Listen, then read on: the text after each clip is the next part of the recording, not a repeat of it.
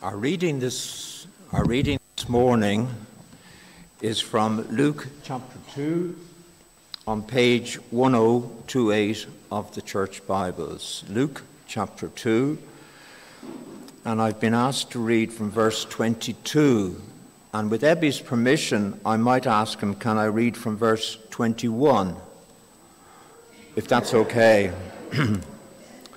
So page 1028, Luke chapter 2, verse 21.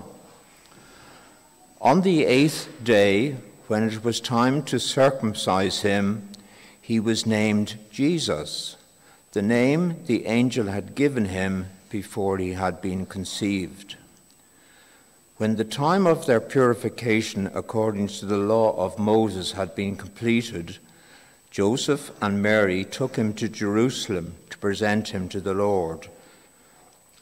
As it is written in the law of the Lord, every firstborn male is to be consecrated to the Lord and to offer a sacrifice in keeping with what is said in the law of the Lord, a pair of doves or 2 young pigeons. Now there was a man in Jerusalem called Simeon who was righteous and devout. He was waiting for the consolation of Israel, and the Holy Spirit was upon him. It had been revealed to him by the Holy Spirit that he would not die before he had seen the Lord's Christ. Moved by the Spirit, he went into the temple courts. When the parents brought in the child Jesus to do for him what the custom of the law required, Simeon took him in his arms and praised God, saying, "Sovereign Lord, as you have promised, you now dismiss your servant in peace, for mine eyes have seen your salvation, which you have prepared in the sight of all people, a light for revelation to the Gentiles and for glory to your people Israel." The child's father and mother marveled at what was said about him.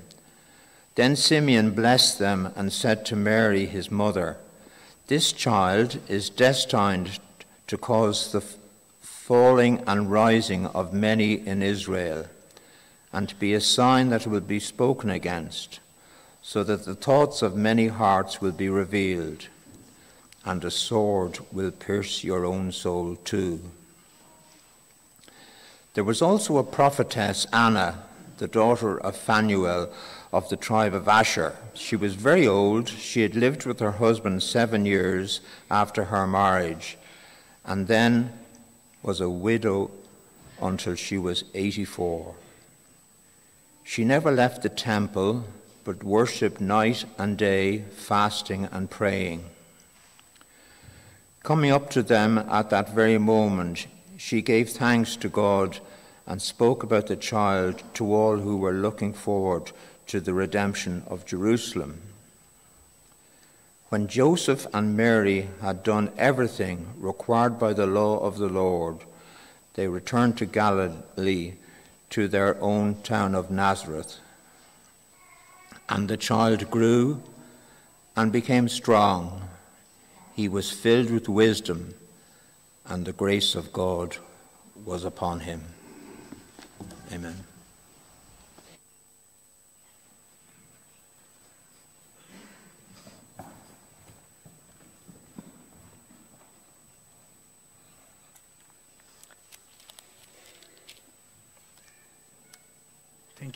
Thank you, Donald.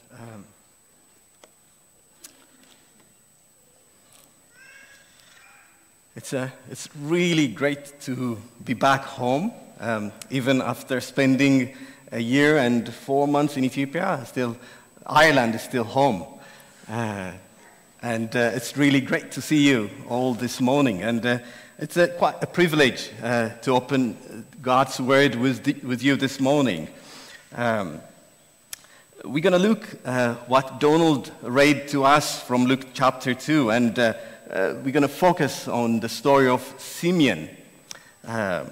Let's ask the Lord's help. Let's pray.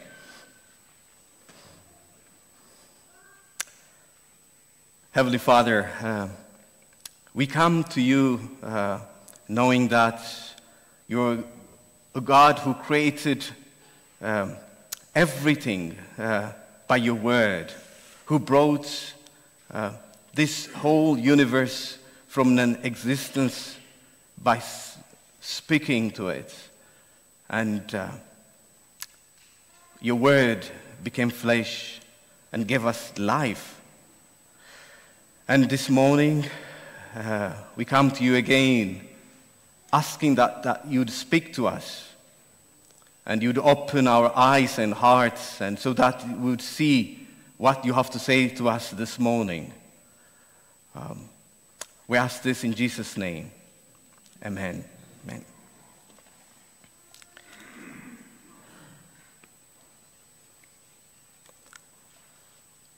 Waiting is not easy, is it? Whether it's waiting for the preacher to start his sermon, or to get to his main point, or most importantly, to finish his sermon. Probably some of you have already had done your waiting this morning. Probably I can imagine some of you sat in your car waiting. We're going to be late. Are you coming? We do waiting in a different aspect of life, but we don't feel that comfortable. Whether we are waiting for the bus or waiting for our hospital appointment or waiting to get that result from our blood test, it makes us uncomfortable. It makes us frustrated. We'd feel powerless. One writer said, our hatred of waiting may be a reaction to the existential crisis that all we might have in life is to watch time pass without our ability to do anything about it. This is a very secular explanation about waiting, but waiting has also some spiritual component in it. Especially when we relate with a God who created time, but who's timeless himself. How can we get into his calendar? Because our calendar has yesterday, which is already gone, leaving us with some regrets. And we have today. We hurry to get things done. Sometimes we panic because we're not doing it on time. And there's tomorrow. We don't know about it. It makes us anxious. But God sees yesterday, today, and tomorrow as a point. There's no yesterday with him. He doesn't rush to get things done on today. He knows the future. He doesn't wait until things unfold. He's God.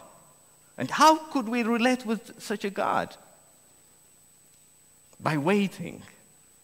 By waiting. All the Old Testament figures, if you've seen their story, they all waited. Abraham and Sarah, they waited 25 years for their promised son Isaac to come. Joseph waited for years to see what God told him in his dreams to come to reality. Moses, he waited 40 years in the wilderness until that call for ministry comes from God. And the Israelites, they spent 40 years in the wilderness until they get to the promised land. Job waited through suffering until God's visit. And David, after being anointed to be the king of Israel, waited 15 years to get to the throne. Their waiting was not easy. That's why we read in the Bible, like most of them praying, crying out, "How long, O Lord? How long?" Especially when I read the prophecy of Habakkuk. It has only 3 chapters, but he starts by saying, "How long, O Lord?" Then in the 2nd chapter, he says, "I will stand at my watchpost and I will wait to see what the Lord will say to me. I don't need to tell you about the meaning of Advent or how waiting is at the heart of Christmas. I came across this Advent song, Waiting for Christmas. It has these verses. Every Advent we count the days to Christmas, and the time seems to stretch far away, but the waiting is like a gift from heaven, time to pray for peace on Christmas Day. What Luke presents us here in these verses is someone who's like the last watchman of the Old Testament, Simeon. Probably he would be a great model for us on waiting. Let's start from the first verses. Luke tells us that Jesus was brought to the temple by his parents. Mary and Joseph brought him to the temple. He presents it as a low-key moment that every faithful Jewish parents do for their firstborn son. But that child Mary and Joseph brought is the Word who became flesh, is God himself. If you remember, there was a promise long time ago by the prophet Malachi. In Malachi chapter 3, verse 1, it says, I will send my messenger who will prepare the way before me. Then suddenly the Lord you are seeking will come to his temple. The messenger of the covenant whom you desire will come, says the Lord Almighty. God himself came to his temple as a baby. It was a significant moment. Then we should ask, who was waiting for him? Who was waiting for him at the temple? If you happen to be at the temple that day when Jesus was brought, business is going as usual. There were sellers and buyers, and there were the priests doing their usual duty. None of them were expecting anything except one old man who was standing at the corner, staring at the gate, who's coming and who's going. It amazes me when I read the story of the wise men, the Magi, like in Matthew. Do you remember? They came from east looking for the newborn king. And they went straight to the palace in Jerusalem. And there was chaos in the palace. The king was disturbed. So he called for all the religious leaders. Would you explain to me? Is there a king? Is there a Jewish king being born? And the high priests and the teachers of the law gathered and they opened the Bible. Of course, they said. Yes, the Bible says he would be born in Bethlehem. And what baffled me is, like, those religious leaders, they showed the way to Bethlehem to those strangers. Themselves, they remained in Jerusalem. Why did they not follow them? Why did not they go to them to see the newborn king? As the Bible says, they rejected what God has prepared for them. They were busy in what they were doing in Jerusalem, so they didn't go to Bethlehem. So they missed the Messiah. In this passage, we see two faithful ones, Simeon and Anna, who were waiting for the Messiah. Let's have a look at Simeon a bit closer. Simeon, the last watchman. First, we're going to see his character, because it seems like Luke wants us to notice that this man is quite unique. In our translation, verse 25 starts saying, now there was a man in Jerusalem. In the King James translation, it says, And behold, there is a man in Jerusalem. Behold, give attention. This man is not like the others. You have to notice this too. Simeon and Anna and their exemplary characters in a time where there's evil spread in the whole nation. And in a time where all the religious leaders were corrupted by what's happening around them. There's these two who have exemplary characters. It's like the Old Testament has a word for them, remnant.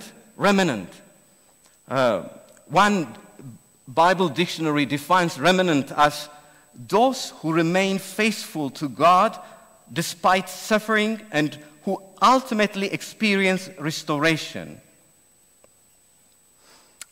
These two are old, as Luke presented them. They have a worn-out body, but they have a strong heart, full of love for the Lord. They were still righteous and devout. My dad turned 75 in May. My mother was telling me about some strange routine. Every 2 weeks, she said, he has a prayer meeting early in the morning. They go at 5. And the prayer meeting is held in a small mountain top. So he hikes on the mountain early in the morning, and he meets the others for prayer. I think he's the only one above 50. I envy him. If I'm doing that at 75, Edwina would be the lucky woman. These two, despite their age, despite their weakness, they have something to show to us. Simeon is said to be righteous, holy, set apart, uncorrupted by his time, and devout. Even though he's old, his passion to worship and serve God is still there. Exemplary characters. Let's have a look at his waiting. In verse 25, we read that Simeon was waiting for the consolation of Israel, and the Holy Spirit was on him.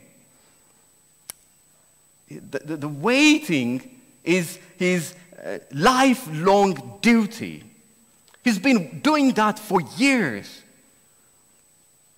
One commentary put it like this: his life firmly is focused on the promised future intervention of God on behalf of his people. He's totally different from his contemporaries. All the others were busy in what they were doing, but Simeon was waiting. When I stretch my imagination, I see the Pharisees coming, knocking on his door. Simeon, you are a very learned man. You know the law of Moses more than anyone else. Why don't you join us? Why don't you come to the Sanhedrin? You'd have a high chair, you'd be teaching others, and you'd have a respect in the society. You'd be famous. I would imagine Simeon would answer, no, I'm waiting for the Messiah. Or, in other instance, the Sadducees, those rich priestess, aristocracies, would come knocking on his door. Simeon, why don't you come and why don't you associate with us? You'd have money and you'd have the comfort of respected priestly life. Simeon's response would be, no, I'm waiting for the Messiah.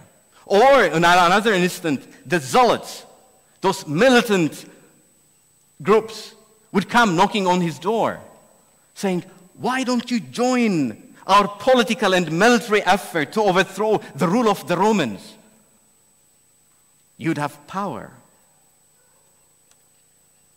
Again, Simeon would say, no, I'm waiting for the Messiah.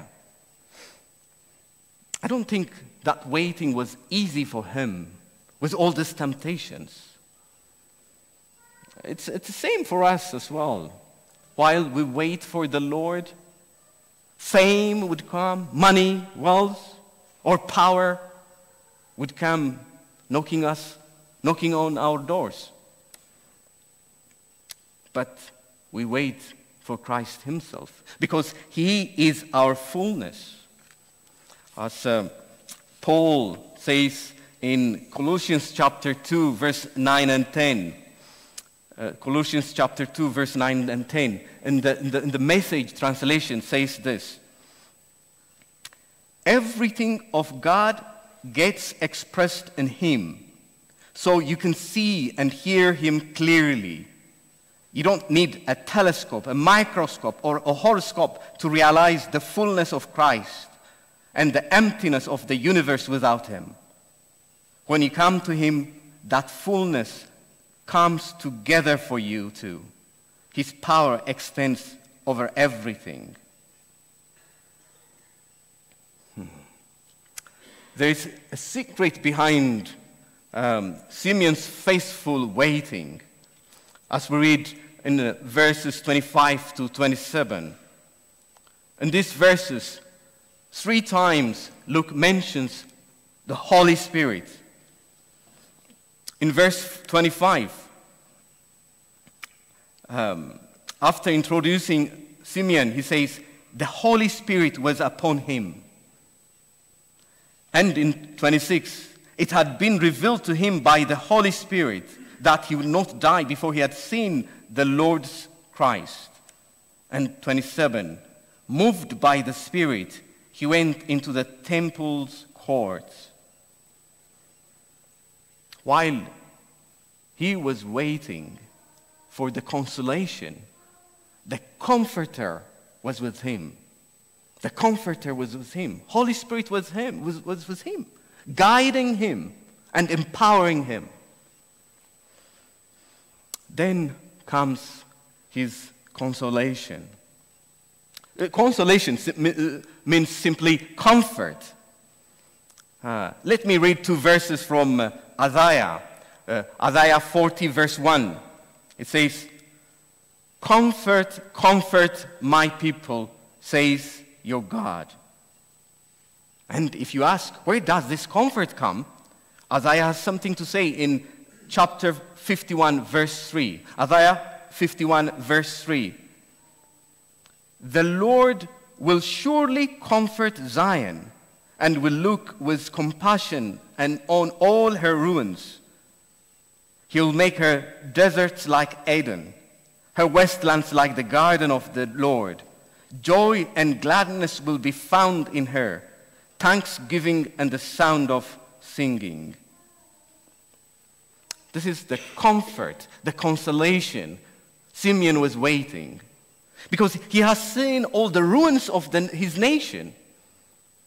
They've lost their political power. They were under the rule of the Romans. There's no king. There's no one sitting on the throne of David. That has been cut off. Most of them think of the old glorious days where the Lord used to speak to them directly. But that is now gone. There's corruption in the temple. There's corruption in the leaders in the political realm. There's corruption in the society.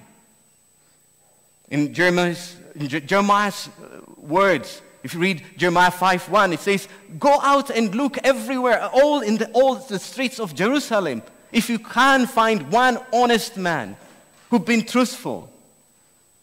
It seems like everyone fallen.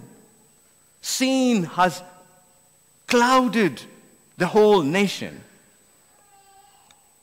There's sadness, there's poverty, there's suffering, there's pain all over the nation.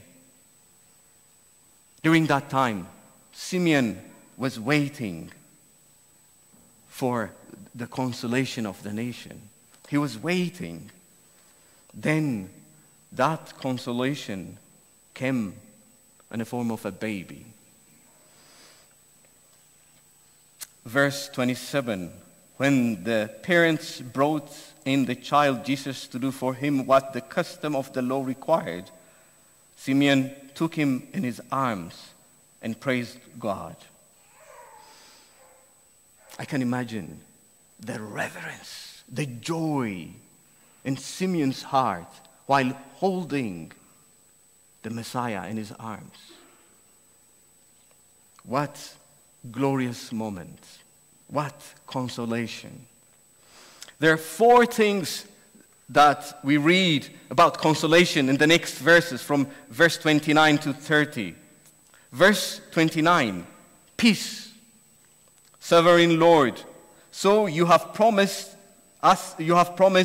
you now dismiss your servant in peace. There is peace.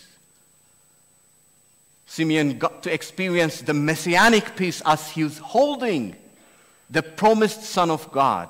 Peace now is here. Then, in verse 30 and 31, salvation. For my eyes have seen your salvation, which you have prepared in the sight of all people. Salvation for all. Redemption has come because God has sent his Son. Then light, in verse 32, a light of revelation to the Gentiles. There will be no more darkness. The Lord has given light through his Son.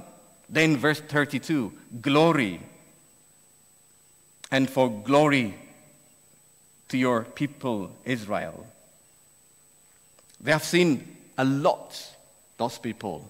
They have passed through a lot, but now a glorious moment has arrived in the form of Christ. That's why John tells us, we have seen his glory. God gave glory to his people through his Son. Then we see Simeon's prophetic words. He has something to say as Mary and Joseph looks at him marveled. Joseph has some words to say. This child, in verse 34, it says, is destined to cause the falling and rising of many in Israel, and to be a sign that will be spoken against, so that the thought of many hearts will be revealed, and sword will pierce your own soul too. Simeon is speaking like the Old Testament prophets in a form of judgment and salvation. There's judgment and there's salvation. There's a falling and rising. As Isaiah said, anyone who stumbles on this rock would fall. Anyone who climbs on this rock would be saved. Judgment and salvation. And in the midst of this, there's sword, there's days.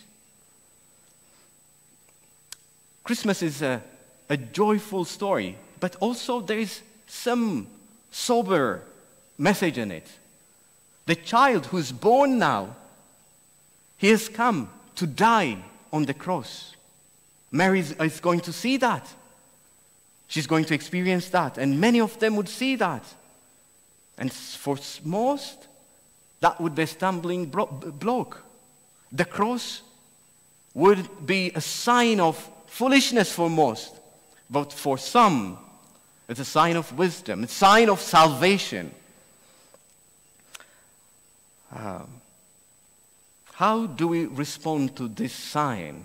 How do we respond to this cross? That determines whether we are destined for salvation or judgment. As we sang earlier, we should all say in all our heart, Jesus, take away every darkness. Steady my simple footsteps, that I might in your goodness live as a child of God, our waiting live as a child of God. I'm going to finish by saying a few words about our waiting and consolation. In 1 Peter verses 5 and 6, we are reminded while we're waiting the coming of the salvation that is ready to be revealed in the last time. Peter wants us to notice. Now, he says, for a little while you may have had to suffer grief in all kinds of trials. There's no guarantee that our waiting would be easy. There are temptations. The world would come knocking on our doors, offering us an instant gratification in the form of fame, money, power. Sometimes we give in. We would start to follow our hearts, and we chase fame or wealth or comfort in this world. But the good thing is, there is the Comforter. The Holy Spirit is with us to renew us, to bring us back, to make us righteous and devout again. Or when we are passing through all the suffering, when we see all the pain around us, we cry, "How long, O Lord? How long?" Sometimes all the suffering and the pain would take away our peace and joy. But hold on to Jesus. Hold on to Him. He is our ultimate joy and peace. And we wait for His second coming. We wait for Him. As Revelation 7 says, one day we'll be before the throne of God, and the Lamb at the center of the throne will be our shepherd. And He will lead us to spring of living water. And God will wipe away every tear from our eyes. So, my brothers and sisters, wait faithfully. Wait for your consolation. He will come again.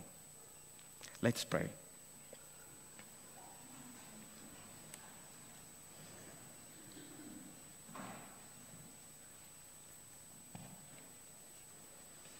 Lord, we say Amen again.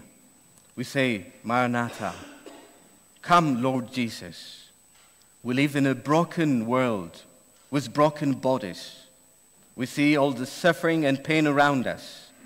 Even as we prepare to celebrate Christmas, there are things that trouble us. There are things that try to steal our peace and joy. So again this morning, we pray, Lord Jesus, come. Come again. And we pray that you'd help each one of us as we wait for your coming, that your Spirit would be with us, would comfort us, would give us strength in everything we do, in all our walk of life. We commit our lives to you. We ask this in Jesus' name. Amen. Amen. Now we're going to sing one